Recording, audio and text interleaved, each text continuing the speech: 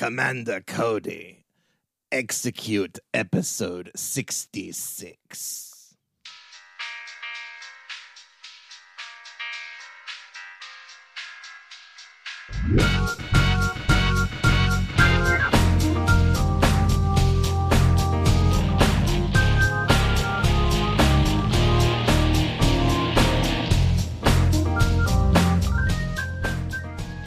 Hello and welcome to another fantabulous episode of the OST Party. This is a movie soundtrack podcast where movie fans and music fans get together and have a rockin' good time talking about all your favorite movie soundtracks. Hi, my name's Joseph Wade. I'll be your host for this evening. Here with me tonight is my lovely and belligerent co-host, Libby Cudmore. Libby, happy Life Day. Happy Life Day, Joe. So I've got a present here from you. I thought I'd open it on the air. I thought I'd save it. Well, that's your perfect timing because I just got a present from you in the mail today, too. Oh, that's great. Okay, so who wants to open first? You know, since I've got it right here in my hand, I'll just crack this one open now. All right. All right. Let's see here. Oh, my God. Jefferson Starships light the sky on fire. Libby, you shouldn't have. Do you like it? I love it. Well, you know, it's Life Day. It is Life Day. Thank you so much. Oh, all right. Well, let me open yours. Mine. Let's see what you get. Oh, I can't wait. Oh, it's a box that plays Jefferson Starships light the sky on fire in a hologram. Oh, Joe, thank you. Yeah, of course. Absolutely. Anything for a friend on Life Day. Well, that's awesome. I can't believe things synced up like that because tonight on the show, we are, in fact, discussing the Star Wars Holiday Special. So last year, we teased on an episode that we would be recording our next episode on the Star Wars Holiday Special, and we did record it, except that the universe or the Force or Disney didn't want us to because all of our audio got lost somehow. Every last bit of it. Yes, it was sort of the second arrangement of the OST party. I think there was something like 6 minutes of my audio was left. So we moved on and bravely recorded our Jingle All the Way episode. You're welcome. Mm-hmm. But we're back. We're celebrating Life Day. Nothing is going to stop us, as Jefferson Starship once said. Nothing's going to stop us now. Not this time. Not even the Empire. And I think part of it last year was that Disney released their own like brand new animated Star Wars Holiday Special, and they didn't want anybody trying to let people know that there's another special out there that's not on Disney Plus. There's one true holiday special, and it is the Star Wars Holiday Special from 1978, aired once on CBS and beloved ever since. Quote, so many scare quotes around beloved.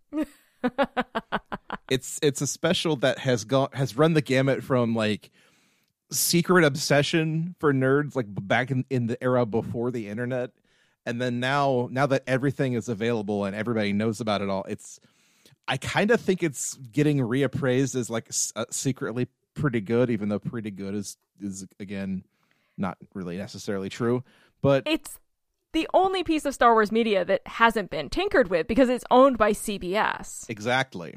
So Disney actually cannot touch it. Not just Disney, but also George Lucas himself, who famously said, like, if he had the time and the resources, he would round up every copy and smash it with a hammer. He would basically Jay and Silent Bob it. Yeah. He would travel America and beat up every nerd who ever bought a bootleg at a convention. My friend Dave actually has a bootleg of it that he purchased at a convention. Well, he can expect a visit from me pretty soon.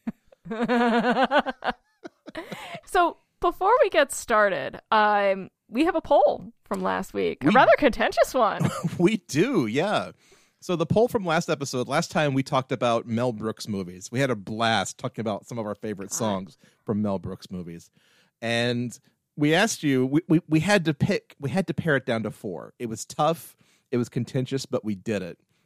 We asked you which of these 4 was the best, and at 44%, the winner of that poll was Springtime for Hitler. Which is low for a winner. Springtime for Hitler like easily beat the other 3, but the other 3 were neck and neck. Mm-hmm. Like Second place with 22% was I'm So Tired from Blazing Saddles. Mm-hmm. And a sentiment that I can definitely get with now. Like, December has ground me to a pulp. Yes. Third place with 17.5%. It's Spaceballs theme by the Spinners. Mm-hmm. And then getting some respect. Finally, with 16% was the Inquisition. We also remembered that we neglected to mention the Hitler rap from To Be or Not to Be, which if you have not listened to in a while is delightful. We'll put that one out on Twitter later because we think y'all should check that one out because it's transgressive and hilarious and Mel Brooks in the best way. Yes, indeed. Now, what's your experience with the Star Wars Holiday Special? I was enough of a Star Wars nerd that I had known about it for a long time. Like I would read about it in Star Wars fan magazines and stuff as like this mythical thing that was out there that shouldn't exist and most people haven't seen. And then it's, once YouTube and the internet sort of sprung up, it finally appeared on YouTube and I could watch it for myself. So I've seen it 3 or 4 times at this point. Lucky you. I know, yeah. What about you, Libby? My first sort of knowledge of it, I think, probably came from the Star Wars Character Guide, which was basically my Bible growing up. Oh, nice. I probably still have my copy somewhere. It was well worn. But I didn't see it until college, and I had pitched to some of my friends. I was newly single. My Star Wars loving ex, who I've talked about on this podcast before, we had broken up. And Ian and I weren't dating yet, so I had about a 2-month period where I was more or less single. And I sort of made a joke with some of my guy friends, like, I will go on a date with whoever finds me a copy of the Star Wars Holiday Special. Oh, no. So my friend Mike walks up to me one afternoon, slaps a DVD in my hand, and says, I'm picking you up at 8. And he had found and downloaded the Star Wars Holiday Special. We saw the film Sideways. He had to review it for the paper, and it really was kind of the start of a really, really lovely friendship. It was, I think, the first time we went out, and yeah, we saw Sideways. It's one of our favorite films to this day. Wow, that's fantastic. The copy was a little glitchy, and I know it froze during Princess Leia's big song. I finally sat down to watch it in full with Ian Smith of our Heavy Metal podcast. Mm-hmm. We watched the Riff Tracks version of it, which is available right now on YouTube for free. Oh, wow. So if you have to watch the Star Wars Holiday Special, you can watch it with our good friends Mike Nelson, Bill Corbett, and Kevin Murphy. And it includes the commercials. Oh, nice. Yes. The one that I rewatched for this tonight did not include the commercials. Which is a bummer, because I remember the commercials and I was kind of excited for it. And then, nope, they just cut them out. Tobor is robot spelled backwards. Were you aware of that? Huh. You learn something new every day. I know, it's fascinating. It's fantastic. So what can you tell us about the Star Wars Holiday Special? What's the history of this? Well, basically, yeah, this is the first Star Wars thing that cropped up after the movie had come out in 1977 and became this huge monster hit. And, the late 70s was kind of the era of the big holiday, TV holiday special. Everybody did one, everything had one. And the variety show. Yeah, the variety show kind of in the particular. format. Yeah, exactly. So you had different acts, different performers, celebrity cameos. That's just kind of the thing that people did back in the 70s. That and cocaine. Well, yeah. I mean, So cocaine led cocaine. to so many holiday specials that should not exist, including this one. But yeah, so the Star Wars Holiday Special is this fascinating beast where it wasn't really produced by Lucasfilm. It was kind of, like you said, produced by CBS and 20th Century Fox. And they hired a team of comedy writers to put this thing together. And it's basically Christmas at Chewbacca's house. That's the shortest version of I can put it.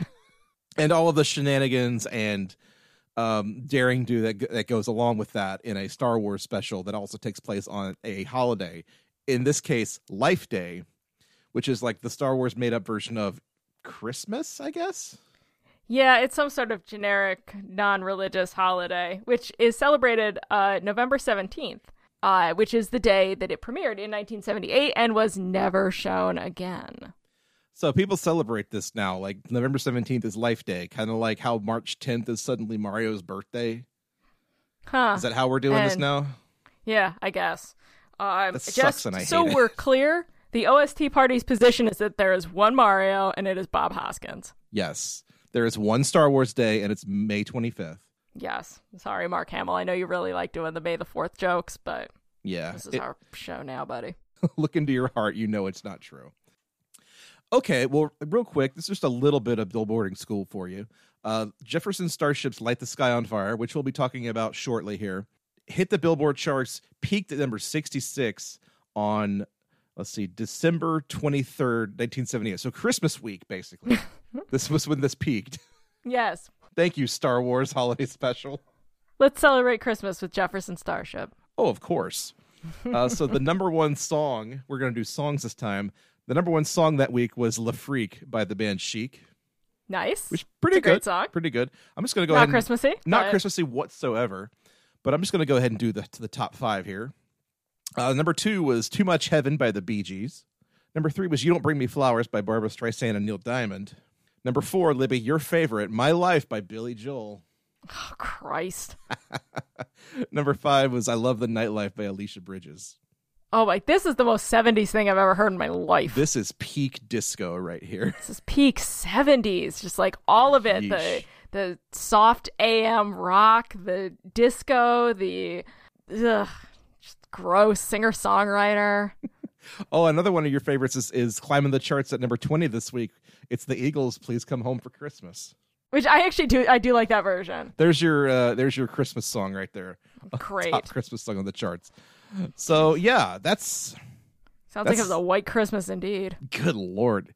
Well, now, unfortunately, we have to talk about the Star Wars Holiday Special. We've had our fun. There you go. We've had our shenanigans. Now, this does not open with the traditional scroll, but rather Han and Chewie are being chased in the Millennium Falcon by some stock footage from the first movie.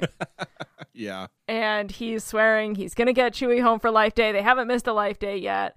I feel like if I was hosting a talk show, I would make Harrison Ford talk about this all the time. Life Day.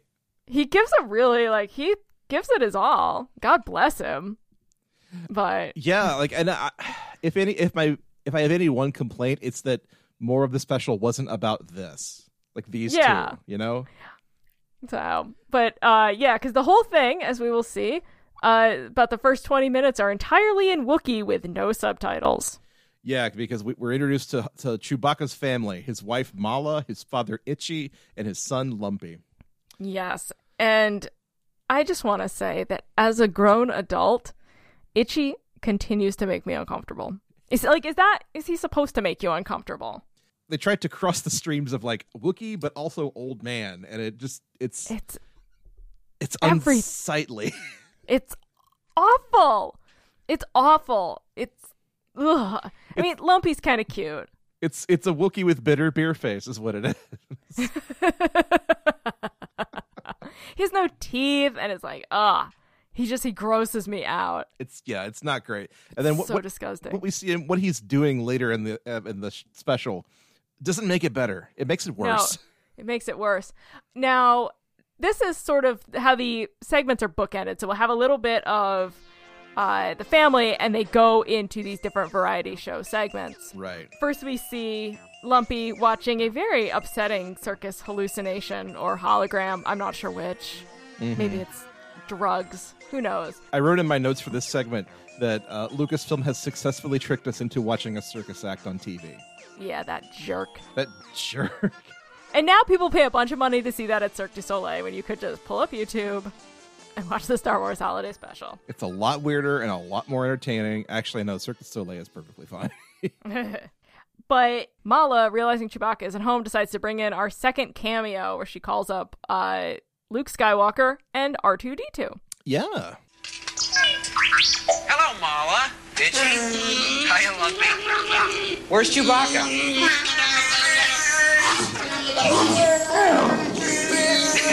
Whoa, wait a minute, one at a time. Mark Hamill looks like he's been through one of those Instagram filters that all the teen girls use. He's wearing a lot of makeup, I guess is what we're saying. He's been yassified. He looks like his own stunt double. Yeah. It doesn't quite look like him. He sort of looks more like Dorothy Hamill. He's wearing a lot of mascara. He's very pretty. But he tells Mala to smile, and that Han and Chewie will be home. His contractual obligation fulfilled. The screen goes blank. Luke tells Mala that, like, he says, I know Chewie. He's never missed a life day yet. And my first thought was, you've known this Wookiee for about a week. How did you know? That's fair, because this does take place shortly after A New Hope. Yes. So, and also he's seen a lot of his friends die. So, I mean, between Obi-Wan and Biggs and Porkins. Luke is weirdly chipper for the state that he's in when we see him here. Again, cocaine. It's a hell of a drug. The next celebrity cameo we get, one of the actual major characters in this is a shopkeeper played by Art Carney. Yes, did you get his name? I did not. Well, that's because you didn't have the Star Wars character guide. It's Son Don. Son Don. Yes. Okay. And apparently he's in one of the games, and he is equally upsetting in that, in his sort of weird 3D rendering. Well, Don't look it up. It will upset you. I just noted that Art Carney served in the army and fought at the Battle of Normandy, and now he's talking to a bunch of Muppets. There are 2 World War II veterans in this film. Yeah, definitely. This is how we treat them. Remember that, everybody. There are Emmy winners in this film. But Art Carney's whole deal is that he's sympathetic to the rebellion, and the Empire is trying to hunt down Chewbacca. So they go to, like, I guess, Chewbacca's favorite store. He's not there. They go to Chewbacca's house. He's not there. And Art Carney is trying to sort of keep the peace between Chewbacca's family and the Empire. Yes, he's trying to protect them. And God bless Art Carney. He just gives it his all. He really throws himself into this. He really does. Like, he definitely sort of plays around in the space. Like, he's having a good time here. Yeah. Thanks, Art Carney, for the laughs, for everything. We also get a brief, one of 3 appearances by our friend, Harvey Korman. Yep. Previously of Blazing Saddles. Mel Brooks' own Harvey Korman. Yes. He does Space Drag, doing like a Julia Child sort of thing for Mala. His recipe consists of a bantha loin with some spices and some water or liquid, whatever, stirred in a bucket. Not just stirred. And whipped. And beaten. Yes, because he's got multiple arms. And not over an open flame, it's just raw meat with some water and a couple spices. We add a dash of legamo. Very good. Sprig of celery. Very nice. Little bit of tertium. Always nice. And, tertium is nice. And just a little whisper of shelto. Oh, it's looking very nice. Serve it at your holiday party. It's as upsetting as we're telling you, and it's not funny, and it's very bad. Every segment in this special, you get about 2 minutes in, and you realize they're still going, and you start asking yourself, we're really doing this, huh? Yeah. We're really committing to this. Every single one of them commits to the bit. Yes. You gotta give them that. But they also earned those paychecks. Yeah, they totally earned the paychecks. But also, at a certain point, it occurs to you that this is a 2-hour special, and they have lots of time that they have to fill. And not as much stock footage as you would think. Yeah, not really. They really vamped and spun some gold out of this. I don't know. They milked it for all it was worth. Very good. This is definitely not the last we'll see of Harvey Korman, though. No, unfortunately. But then Santa Claus, a.k.a. Art Carney, who I'm not calling Sean Don. Space Art Carney. Space Art. He brings presents for everybody. Hooray! Lumpy gets a little, like, computer box gadget. I don't think they show really what Mala gets, but then Itchy gets... Oh boy, we have to talk about this now. Itchy gets what I wrote down as a digital fantasy video by Dion Carroll, who is definitely part of a space porn device. Yes. Let's go to a clip of her song. It's the first song, and it's called This Minute Now. It's sweet this minute. Can't we repeat and repeat this minute? Why can't it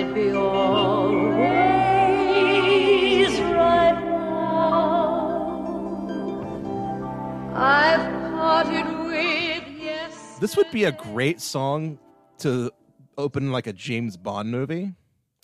Yes. Not in a Star Wars special of any kind. No. Doesn't belong in Star Wars at all. Yes, and this was originally written for Cher. Oh, wow. And she had to back out. She'd had some surgery, which I know is very rare for Cher. Quote But, unquote, had surgery. Surgery. Little nip, little tuck. And had to pull out, so they got Diahann Carroll. Now, for this song, very quickly, her voice is beautiful, and she was a Tony Award winner. But there's so many synthesizers. Oh, yeah. They just overload you with synth sounds on this. There's too much, and you completely end up losing what is a fairly serviceable little jazz number. Yeah, it's a perfectly fine song. Yeah, it's quite beautiful. The lyrics are lovely, and they just dial the 70s up on it, like, really hard. Oh, yeah. Oh, yeah. You know who I bet could have some fun with this song? Who's that? The Propeller Heads. Ooh. Imagine a remix of this with the Propeller Heads. Because they would know how to balance the electronic elements against the jazz elements. Yeah, and I'm sure they could find a way to set this to like some really obscure piece of John Williams music, put a dance beat behind it, make it a hit, you know? It's what she deserves. Now, couple things about Diahann Carroll. This bit, and we'll get to the horror of it first, but I want to lay down why she's so important before we wreck it. Sure. She was the first person of color to appear in the Star Wars universe. Yes, she was. She predates Lando by 2 years. And that's pretty goddamn spectacular. Oh, yeah. She won a Tony Award for No Strings in 1962. In 1968, she won a Golden Globe for her show Julia, which was the first TV show to star an African-American woman not playing a maid. That's incredible, yeah. Yes. She was nominated for an Oscar for the film Claudine alongside James Earl Jones, who only voices Darth Vader, so doesn't technically appear as a person of color. True. In the Star Wars universe. James Earl Jones, by the way, who did also like record new lines for this special. Yes. Present and accounted for. But yes, only very, very briefly in the beginning. She was nominated for an Emmy 5 times. She hosted her own variety show. And then there's this. Why don't you talk about this part? Like I said, it's sort of couched as Chewie's dad puts on this virtual reality device. Art Carney plugs like a little flash card into it with Diahann Carroll as a I'm not even sure how to describe her, but it's basically she's his fantasy. It's his fantasy. She literally says like, "I'm your fantasy," and talks about how it's like I know you find me attractive. I've always thought you were adorable, and then Itchy rewinds that and plays that little clip. I've always thought you were adorable over and over and over while grunting. Yes. There's lots of grunting going on here, and it's very uncomfortable. And she talks about like her essence and how he brought her into being, and it is technically the first sex scene to appear in a Star Wars movie. and to date also only. Then this is the sexiest thing that has ever appeared in a Star Wars movie. Hands down, yes. Mm-hmm. So really, Star Wars Holiday Special, groundbreaking. George Lucas would not have allowed this into a Star Wars movie. He was too busy counting money to even pay attention to this. Exactly. Yeah. But so she launches into the song, and it's actually a wonderful little number. It's very, very stagey, very produced. It's got those weird sort of backdrops of like crystal designs, and I guess she's supposed to be underwater. It's very like kaleidoscopic and weird, and I'm not sure where she's supposed to be. She's in the cosmos, I guess. Yeah, very trippy. Very trippy. And then it constantly keeps cutting back to Itchy, and he's just like writhing in that chair, and it's the worst image, I swear. Yes, again, it's 1978. you're in your R2-D2 pajamas and you're so excited and you're at your grandparents' house and you're going to watch the Star Wars holiday special in their rec room and there's wood paneling everywhere. And you're watching this scene where a Wookiee essentially masturbates with your parents and your grandparents on their big old wooden TV with the knobs. This is the scene where mom sends you out of the room to go get some more cookies or something. Yes, because this is happening. This is Wookiee happening. is masturbating. You can't stop what's happening. But the song is perfectly fine. I like the song, actually. Yeah, if they had dialed down the synths. Dialed down the synths. A lot of the synthesizer stuff in the special itself, it all kind of sounds like somebody got their first like Moog keyboard and they're just learning how to use it. It's lumpy. That's what Art Carney brought him. Yeah, exactly. He's just mooging it out. He's mooging it out. So we move on from that spectacle. Please, let's never speak of this again. And now Mala has contacted Princess Leia and C-3PO. And Yes. Carrie Fisher could not look more bored by the fact that she's in this special. She's so bored, but she's wearing less makeup than Luke. That's true. It's true. I mean, and that's like they pulled her off the street, put her in the dress, and said, "Here, you're on TV." Yep. Anthony Daniels, of course, gives it his all. Tries his best. He goes so hard. And Leia also gives her the brush off, like, nah, Han and Chewie will be fine. See you later. Happy Life Day. I have made the connection. You may speak now if you wish. Mala, it's so good to see you. Happy Life Day. She says it may be a happy life day for you, but personally, she's seen happier ones. I don't want to type the channels. No one is really listening to Mala, which is upsetting, except Art Carney. He's the only one, like, working hard to protect this family. But then Art Carney shows up on screen to assure Leia that like everything is under control. Mm-hmm. And you know, I just wish Art Carney would step into my life and tell me everything's gonna be okay. Aww. But he also asks Mala for some Wookiee Ookies, which are another thing that I believe do exist now. There is a Star Wars cookbook. There's actually a couple of them that you can buy. And they do have a recipe for Wookiee cookies. Of course they do. And it's actually a pretty cool gift for the Star Wars fan in your life. It's very basic recipes, a lot of puns, but they do action figure photography. Oh, nice. To showcase the recipes.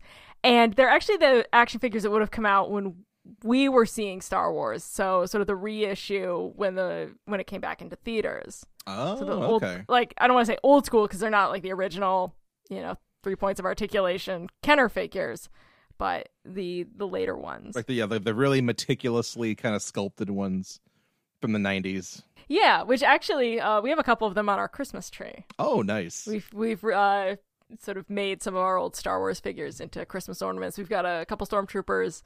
And we've got an Obi-Wan Kenobi, my husband. That's cool. That's really cool. But then that made me think, because I was trying to do anything but think of Itchy. Yeah. What are the, I guess, rules isn't the right word, but how does cross-species dining work? Yeah, that's true, because what is palatable and edible for a Wookiee is not necessarily what's edible for a human. Yeah, so, like, what is it about Wookiee Ookies that Art Carney can eat? I mean, he lives among the Wookiees, so his palate would have had to have adapted somehow. He's gone native at this point, yeah. Yes, but I don't think he could eat that raw bantha. Like, I do not think his gastrointestinal tract would hold up for that. Not to mention the fact that, like, you're transporting bantha meat, across planetary lines. Banthas come from Tatooine, as far as I know. So, how old is that meat, really? Good point. Is and the what is the question. supply chain like? I mean, are there bantha farms? Now, that's a good question. And Kashyyyk, or as this special refers to it, Kazook, I'm sure they've got some bantha fields somewhere. So maybe they don't have to, get it from the outer rim, as it were. Is this locally sourced bantha? Is this local? Is this gluten-free? Think intergalactic, but act galactic. I don't know. God. Space hippies would be the goddamn worst, and you know it. God. Oh, Christ. I don't want to think about it. But no, unfortunately, all this fun and Wookie consuming and porn watching is ruined, of course, by stormtroopers. Of course. Those dicks. Those damn stormtroopers. Because they know that they're after Chewbacca. They know that Chewbacca's family lives here. So they're going to storm Chewbacca's house and wait for him to come home. Yes.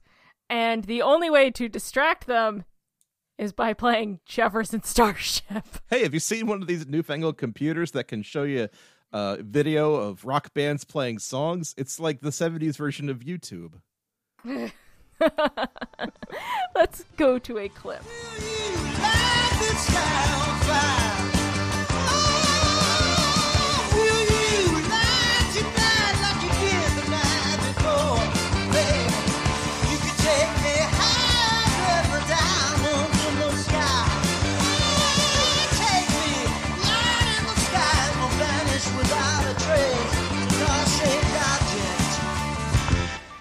Now, this song, as we said, this was the only single released from the Star Wars Holiday Special. Thank everything God. else, yes, everything else in here was never released on vinyl. It was never released on an album. This appeared on their album Gold, which was a singles collection. So this, for all intents and purposes, was like the promotional, like they're getting the band on the show to promote their new album or song. Yes, and this was released as a promotional 45, which I found at Music and More in Utica in the sleeve that says as featured in the Star Wars Holiday Special. That's fantastic. And Joe, I believe you have a copy as well. I do have a copy right now. I'm literally looking at it right now. I love it. So a little background of this song. Yes, please. A lot of background. Actually, it's so many of the little like touches in this film are surprisingly important when it comes to culture and pop music. Mm-hmm. So, in June of 1978, Jefferson Starship was playing a show in Germany. And Grace Slick, singer, was so drunk she wouldn't come out of her dressing room, and it was raining, and shit was just going down, and they couldn't perform. And the fans were not happy about this, and they rioted. They lit the stage on fire. They smashed the drum kit with an axe and stole a bunch of the instruments, including Pete Sears' Dragon bass. Now, the Dragon, he'd only had it for 3 months. It was built by master guitar makers Doug Irwin and Tom Lieber. It's made of cocobolo and bird's eye maple, same as Jerry Garcia's Tiger guitar. He hadn't yet played it live and was likely about to debut it at this festival. And it disappeared. More on that in a moment. Okay. So following this, the next night, Grace Slick started taunting the German audience with like who won the war and calling them all Nazis. They did not like that. And she was asked to resign from the band, which she did.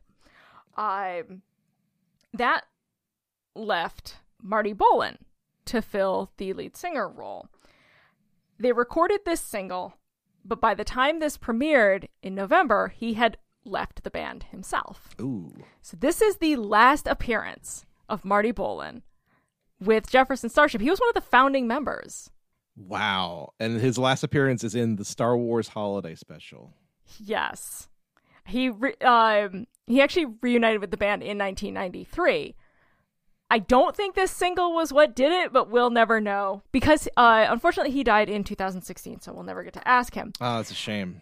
Yeah. Now, I actually have a little bit of a connection to this story. Oh, really? Yes. Ooh, tell me. So, the bass stayed missing until May 2013, when a German musician named Klaus Wilm responded to a post that Tom Lieber had made in 2009 on a Grateful Dead message board asking if anybody had seen it. He had the bass, and it had been at one time used by the bassist for Golden Earring. Wow. They got the bass back to Pete Sears, and he sent it to Tom to repair it. Now, Tom Lieber lives in Fly Creek, New York. He still builds guitars. And he was interviewed about this by yours truly for the Hometown Oneonta and All Out Seago.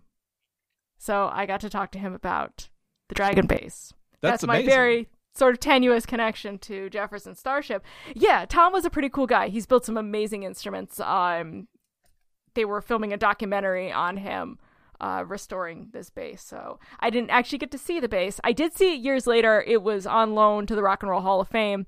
And when the Herb Ritts exhibit came through the Fenimore Art Museum, they had that on display. So I have seen it a couple years later. Wow. Yeah. That's awesome. So it's kind of exciting. But yeah, just when you think about that this song was the last appearance, it's kind of, again, kind of fascinating in pop music history. Yeah. So now this song itself is fucking terrible. I like the lyrics or whatever. I like the melody of it. Everything else is really just dumb 70s butt rock. It's got like the twinge of psychedelia. It is tremendously stupid. It's also the best song in the film. Yeah. It's really Unfortunately, catchy. Yeah, it is. And it's the only one that is sort of balanced. And again, like if they strip the synths from this moment, that would probably win. Mm-hmm. But this one, it's really, really, really catchy. And it's also endless.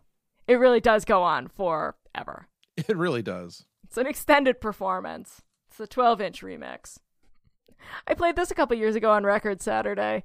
It was an Evil Libby pick for Christmas. Oh, nice. I paid $1.25 for this. It was probably one of my best finds. You paid either too much or not enough.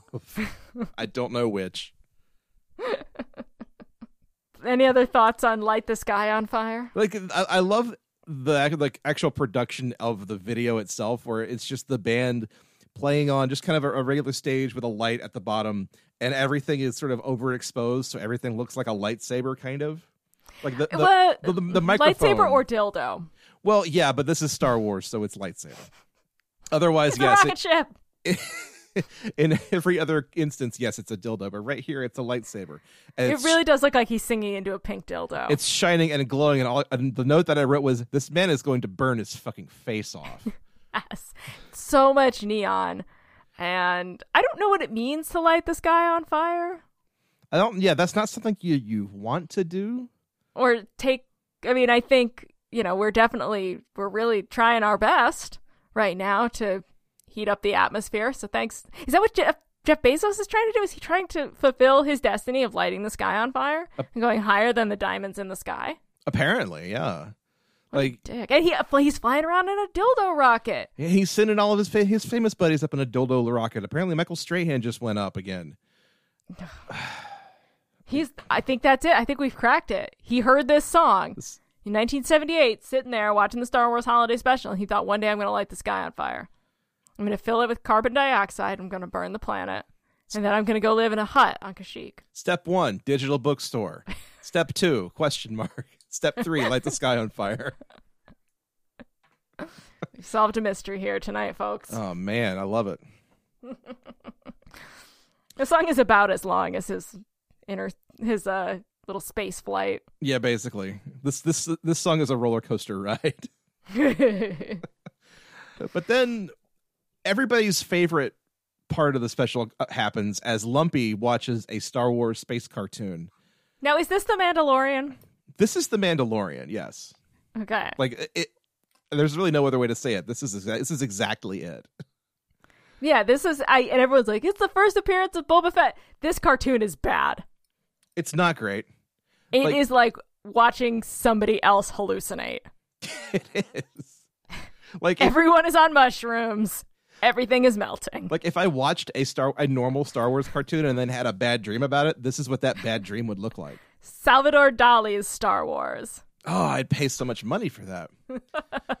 But no, like, the Mandalorian stole so much from this little short, and then everybody was like, "Oh, that's short. It's good, actually." Like, it's the only part of this special that has ever shown up on Disney Plus. It's just Yeah. that short, which is insane to me. Yeah, it was a DVD special feature. Yep. At one point, and then you moved over to Disney Plus. It is called The Faithful Wookiee, I believe, Yeah. or The Wookiee That Wouldn't Slow Down. I don't know, one of the two. Come on, it's called Boba Fett Rides a Dinosaur. Let's be real. Yes, it's again. If a Star Wars fan will write in and explain why they all love this so much. My ex loved this short. I'm like, why? It's very bad. I mean, just purely for the sake of like, okay, they introduced Boba Fett. That's fine. And I don't know what's good about this. Like, they land on a gravy planet, and then Boba Fett rides a dinosaur and eats part of Luke's spaceship. And then they find a rock that's supposed to, like, save Han Solo because he got poisoned by space goop. And, like, what's going on here? Hold on. I'm still laughing about Gravy Planet. It is a gravy planet. I mean, they go to a breakfast planet. Luke lands in gravy, and then Boba Fett rides a purple dinosaur. I am a longtime Star Wars fan. Yeah. And I still don't understand the appeal of Boba Fett. He sucks. He's the It's worst. just like, he's sort of a generic badass, and I do not understand him. I do not understand why people, like, get all wet over Boba Fett. I'm a poet, I didn't even know it. God damn. Yeah, I've never understood the appeal of Boba No, Fett. I mean, even Especially when you got Han Solo right there. Like, Han Solo's a badass, and he's hot. exactly. But even in his first appearance in this, like, he's a villain, he's a dickhead, he deceives people, and he beats up on his pet dinosaur. What about that do people think is cool? I don't know. I don't know. Animal abuse is no joke. No. So the fact that he's constantly, like, aligning himself with the worst people in the universe, and, you know, that I don't know. I don't prescribe to this notion that we have to, like, rehabilitate Boba Fett's image, because no, he has always sucked. And then they somehow made him worse in the prequels when you find out that he's a clone of his dad, Steve Fett. Yeah. Oh no, I think he's is his name. Oh, so he's actually just a sad kid who's mad that his daddy got killed. Well, okay, that's fine, but that doesn't change what we already know about him. Yes. So, but we move on from Ralph Bakshi's Star Wars. Yeah. The Stormtroopers trash Lumpy's room. If there's one thing in this special that stirs genuine emotion from me, it's this. I feel really bad for him. They rip up his toys, and it's like, he didn't do anything. He's just a child. Yeah, like it's literally soldiers being mean to a child, and it's Congratulations. It's genuinely upsetting. Yeah, it makes me really sad when the head's ripped off his toy and he's crying. You're just like, this poor baby. I want to buy him a toy. Yeah. So there's another short Harvey Korman skit, which is too stupid to even talk about. Where he sets up his mini moog or whatever he's got. Also, Harvey Korman is a robot in this segment, and the jokes are Harvey Korman's a robot, and we messed with the footage so he looks like a robot. Yeah, and he malfunctions, and it's upsetting. It's not a joke. It's not funny. They just had to fill time. Because they had 2 hours. They were starting to grind their teeth. Had 2 hours, and we didn't sell nearly enough commercial ads for this. Oh, boy. But then we get to our next song. Yeah, because then it cuts to this, it's like a travel log, I guess, of life on Tatooine, and it takes us to the Mos Eisley Cantina, a thing we actually know from the movie. Yes. Now I have a question for you. Okay. Because we see Figrin and Dan. Yep. And the model notes Mm-hmm. playing the Cantina theme. Is Figrin and Dan Boos? Space Boost. Space Boos. Okay, I'll accept that. It's much better than what that music is actually called, which is jizz. I'm not making that up. The music is called Jizz, and the people who play it are called Jizz Whalers. I think that's what Itchy is. No. And why don't you talk about this segment? Because you sent me a very, very funny message about this. Yeah, I was watching this segment, and it occurred to me, something may be like wrong with me right now. Maybe the holidays are just beating me to a pulp. I don't know. This segment genuinely like tugged at my heartstrings and made me feel something. And I feel weird saying that. Because what's happening here? So we were in the Mos Eisley Cantina. The bartender, a wretched hive of scum and villainy, as you may recall from the film. Absolutely. We must be cautious. But the bartender is played by none other than B. Arthur. And World War II veteran B. Arthur. Yes, absolutely. She served in the women's reserves. And a man enters the bar to woo his bartender, and it's once again Harvey Korman. We can't get away from this man. And he's hitting on B. Arthur and telling her that, he says, You'll change your mind. I just know you will. 6 simple little words. I can wait forever to hear it again because I know. Come back soon. I'll be waiting. Which is something that every bartender says to literally every person. Yes, and it's really uncomfortable. This is filled with so many awkward and uncomfortable moments. Like, watching this made me actually scared for her because he's like going behind the bar, he's grabbing her hand, and he's like, I could see it, like, we're meant to be together. I'm just like, somebody needs to call the bouncer. Mm-hmm. Yeah, a space bouncer, please. Yes. But, she knows how to handle drunk people like this. Like, she gives him his drink, and then he pours the drink in the top of his head because he's a space alien. I get it. He's Mike Nelson has the best take on this, which is, it's not every day you see the stupidest thing ever. It's true. It's really stupid. It really is. It's the dumbest thing in the world. But then what happens is the Empire comes on the big TV screen and puts Tatooine under curfew because the Empire is evil and a bunch of meanie pants. So B. Arthur has to close down the cantina. And before she does, it's the last call at the cantina, and she gets the cantina band to play their song again, and she sings good night, but not goodbye. Let's go to a clip. Just one more round, friend, then homeward bound, friend. Don't forget me in your dreams. Just one more song, friend, and then so long, friend. The nights get shorter, it seems. Just one more round. If you recognize it, it's because it's set to the Mos Eisley Cantina theme, because only Dion Carroll and Jefferson Starship understood the assignment. Yep. Hey, the Cantina Band theme, that song has a name. Do you happen to know what that is? I do not. It's called Mad About Me. That is the most Boost thing I've ever heard. It is. Pick it up, pick it up, pick it up. Pick it up, pick it up. It sounds like a Paul Reiser show. I'm sorry. That was bad. That was bad.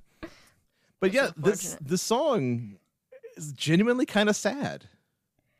It's a sad song. It's a sad song about the fact that, like, the occupying army is forcing us to close down. Will we be back? I don't know.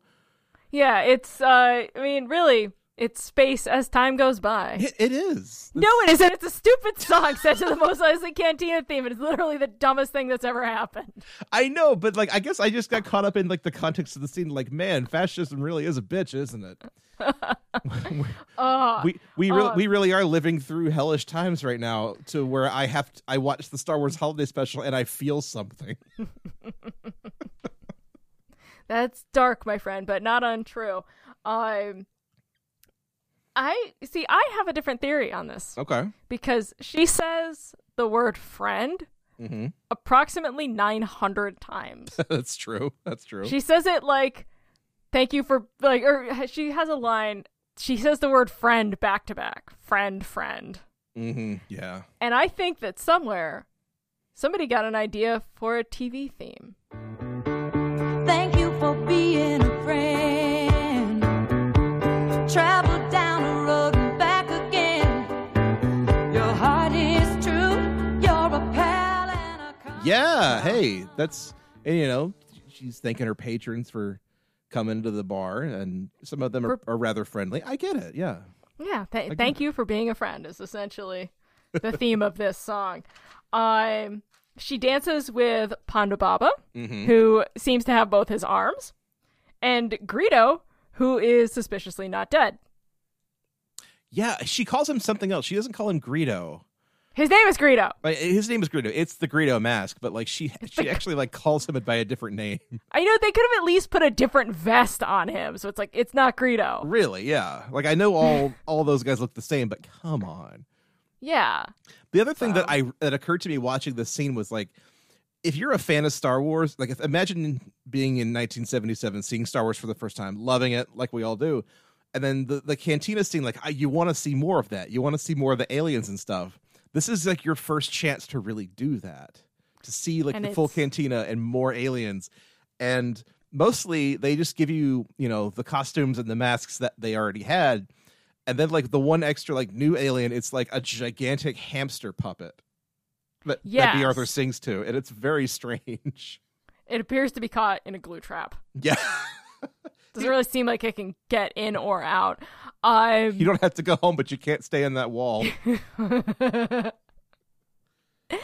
And before she launches into this song, they really kind of harass her to the point where one of them like holds her up with a gun because they don't want to go home. Yeah. And I'm really not sure whose side I'm on. Like, I want to protect B. Arthur at all costs. She's a national treasure. But I feel like a lot of these people probably wouldn't put on masks. Oh, probably not. No, this is a bike. This is 100% a biker bar. Yeah, I have a feeling there's a lot of COVID swimming around in there, space COVID. So I'm not sure whose side I'm on here, but I guess probably protecting B. Arthur. It's like, guys, she told you to go home. Don't be a dick. Yeah, it's not her fault. And they eventually do stagger out into the night, except for one lonely gentleman. One lonely Harvey Korman. Yes. And I am actually afraid for her. I am filled with such a soul-crushing dread. And I don't like that because I don't think that's the intention. No, I don't. I know it's supposed to be sweet and charming and innocent, but it does not come across that way. No, it feels very uncomfortable. I'm like, is he going to murder her? Is he going to wear her skin as a suit? He's trying to woo her, which incidentally is the name of the cantina bartender in the first movie. God, we're a bunch of nerds here tonight. I love it. But Han and Chewie make it back. Art Carney probably burned a stormtrooper. Seems definitely like torched that stormtrooper's body. And then Han's like, "Have a good life, Day Pie." But not before giving his friend Chewbacca a very tender, very friendly hug as they depart. It's very sweet. It is, and again, Harrison Ford really shows up for this. Yeah, and it's honestly really nice to see like him interact with Chewbacca's family. Like he picks up Lumpy and gives him to his dad, and it's just so nice. It's just so sweet.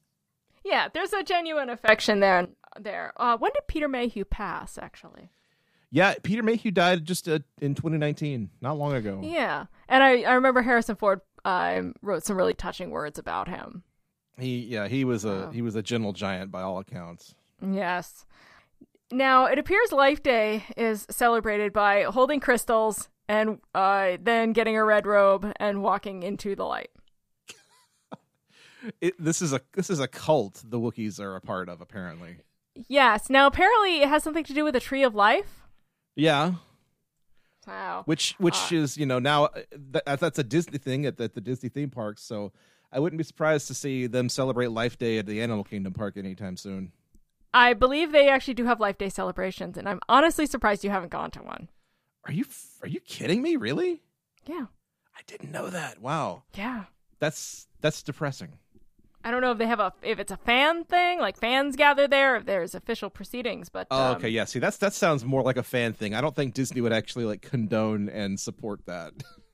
Not because they don't want Star Wars fans in the parks, but just because I think it's probably in their best interest that they not acknowledge the holiday special exists. Now, what I found very interesting about Life Day was that it was merely a Wookiee holiday. But following the fall of the Empire, so in another couple years, it will be celebrated across the galaxy.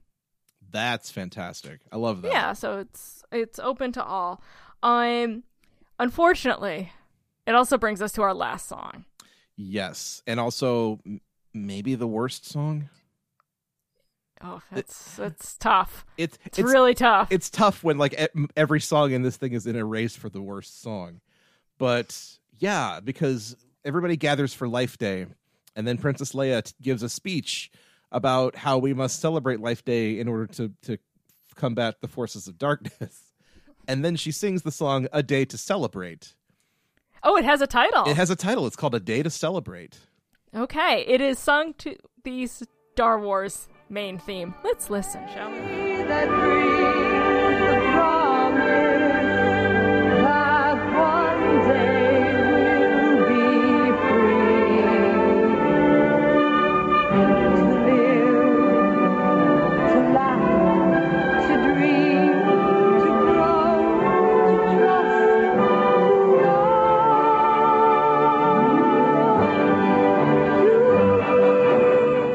There's something about this that is both iconic and depressing.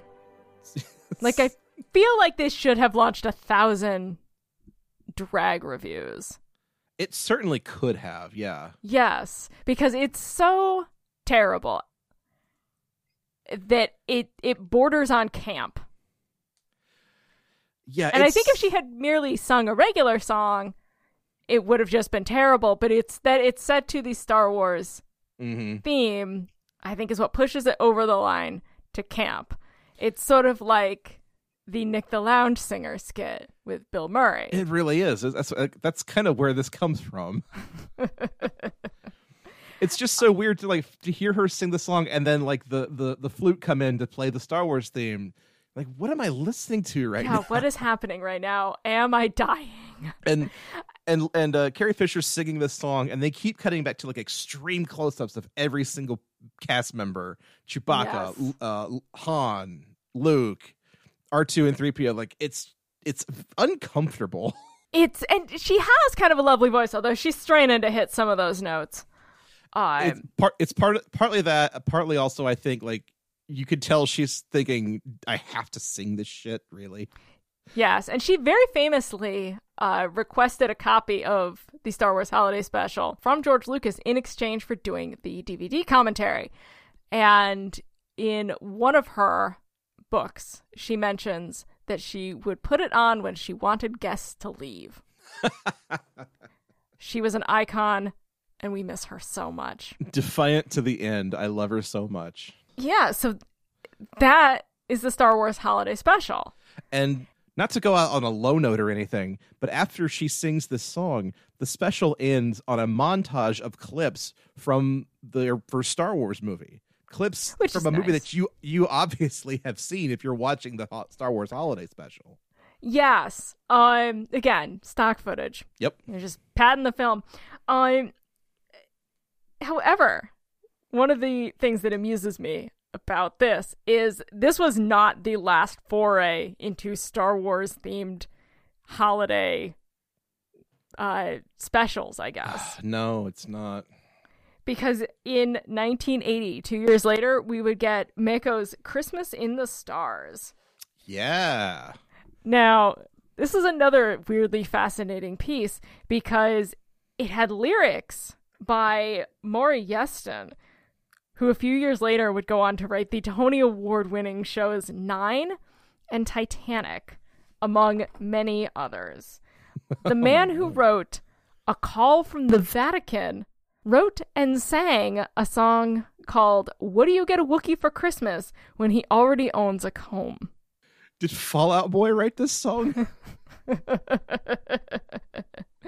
Now, this album also launched the career of janitor John Bon Jovi, who sang lead vocals on R2-D2 We Wish You a Merry Christmas. He was working at his cousin's recording studio where this was being recorded, sweeping up the floors. This is the first Bon Jovi album, I think is what I'm trying to say. We all have to start somewhere. I prefer Christmas in the Stars to the Star Wars Holiday Special. It's such a weird, fun little experience. Yeah, I have Mako's Cantina theme, and Yub Nub on 45. Oh, nice. Which has a rap. Really? Yes. A rap?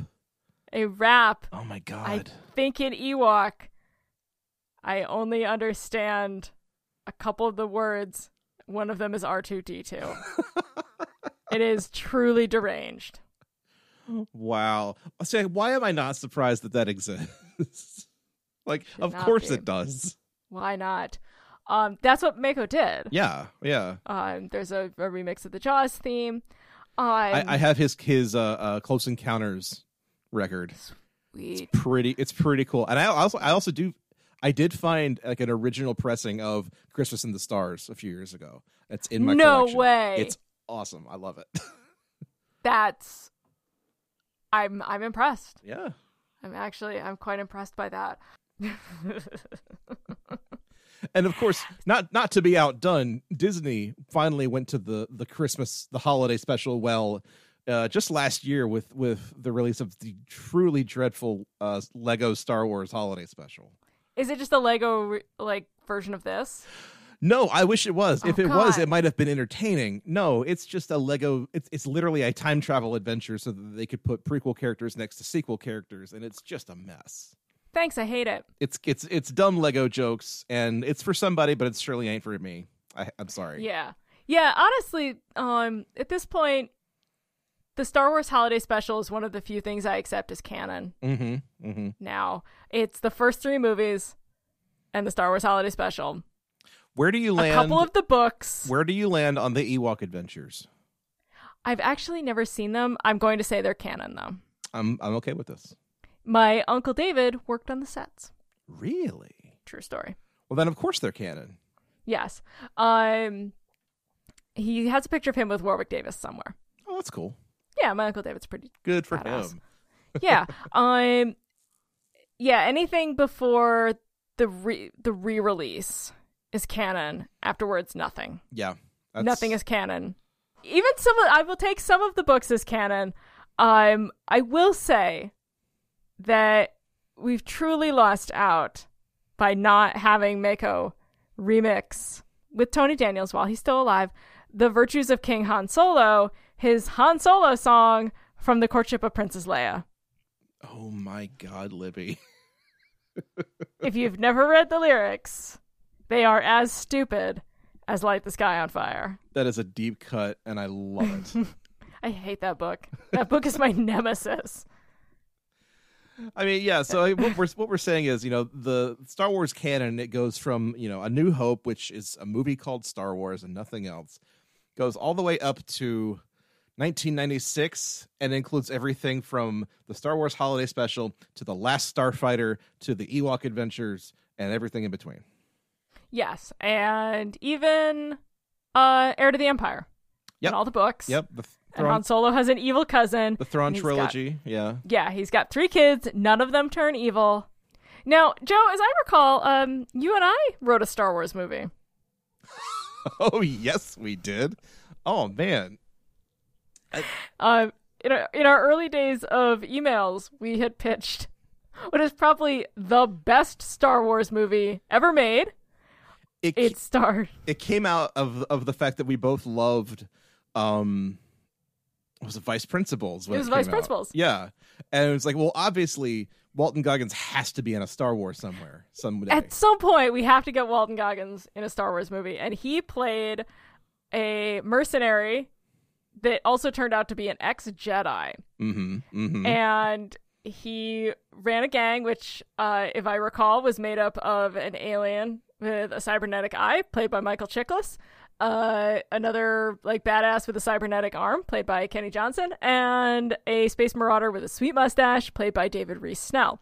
So a little Shattered Shield crossover there. He also had an apprentice. Those were all Libby contributions, by the way. Yes, they were. He also had an apprentice played by Janelle Monáe. Of course. Yes. And he was hunted across the galaxy by a rogue Imperial officer played by Danny McBride. And I know that I think we had written these emails after The Force Awakens because there was a love story between Janelle Monáe's character and Rey. But they couldn't be together, so they had a lightsaber fight. And it turned out that Walton Goggins had gone into the Jedi Academy trying to bounce from gambling debts that he stuck Imperial officer Danny McBride with. Yes. But it turned out he was a super awesome Jedi. So then he and Luke have to have a Jedi fight.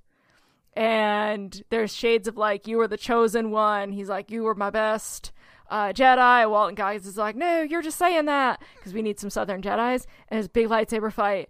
And I think the rest of his merry band was supposed to steal some plans for the rebellion. Sure.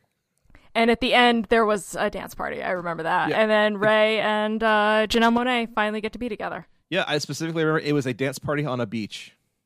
Yes. Because at this point, I was still salty about the ending of Rogue One. And I remember somewhere in there, Ray Liotta played a bartender. Yes, that was the thing. Yes. It's the best Star Wars movie ever. Walton Goggins needs to be in a Star Wars movie. I'm going to hold firm to this. Marvel Comics, get at us. We have an idea for your next Star Wars series. Yes, please call me. It was amazing. I still think about it all the time. It's a great idea. That is a brilliant idea. An ex-Jedi turned mercenary. And then they made the Han Solo movie, and they kind of just stole all our ideas. And didn't put Walton Goggins in them. And didn't put a single damn one of them in it. You know, they ruined it. That's why that movie was bad and failed, because they didn't put Janelle Monáe, Walton Goggins, and Danny McBride in it. Yeah, no. Damn Woody Harrelson. Ugh, right? And there's not even Ray Liotta. No. Ugh. Shame. God. Shame. Star Wars is so stupid. Yeah, Star Wars is dumb now and bad. Get off my lawn, Star Wars. So, folks, thank you for listening to this ridiculous episode about the Star Wars Holiday Special. It's part of our regular Christmas rotation now, since we've tried to do this 2 years in a row. And never again. I don't think I can do it. Maybe next year we'll do another episode, like a sequel episode. Just every year we'll do the Star Wars Holiday Special. Just over and over Mm-hmm. till the end of days. No, thank you. But what are we doing next time for our New Year's episode? Well, for our New Year's episode, there are only so many New Year's movies out there, but one that I think everybody's going to be a fan of. We're talking about Ghostbusters 2. All right.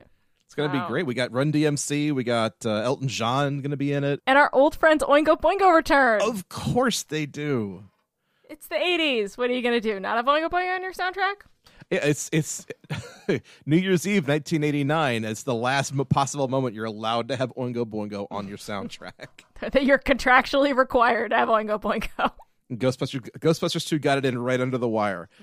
So that's going to be a great episode, and I can't wait. Yeah, we're going to have fun with that one. But until then, folks, you can get at us on the internet any way you want. You can tweet at us at OST Party or email us anything you want at ostpartypod@gmail.com. Libby, where can our listeners find you on the internets? You can find me on Twitter at Libby Cudmore. You can find me on Instagram at record_Saturday. Joe, where can they find you? You can find me on Twitter at Cordial Wombat, or you can find me yelling about Christmas movies all year long at the Christmas Creeps podcast at Christmas Creeps on Twitter. Oh. Yeah. So that's going to be a heck of a time, everybody. So happy holidays to Happy Life Day. One and all. Happy Life Day. We hope everybody has a fun holiday season, and we will see you bright and early for New Year's very soon. So for the OST Party, I'm Joseph Wade. And I'm Libby Cudmore. Buy the ticket. Take the ride. How about that nutty Star Wars bar? Can you forget all the creatures in there? And hey, Darth Vader in that black and evil mask. Did he scare you as much as he scared me? Ah! Star Wars! Those near and far war! My seventh winner up here! Star Wars!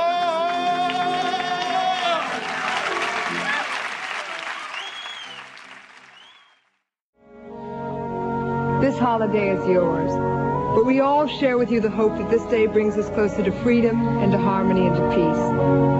No matter how different we appear, we're all the same in our struggle against the powers of evil and darkness. I hope that this day will always be a day of joy in which we can reconfirm our dedication and our courage, and more than anything else, our love for one another. This is the promise of the Tree of Life.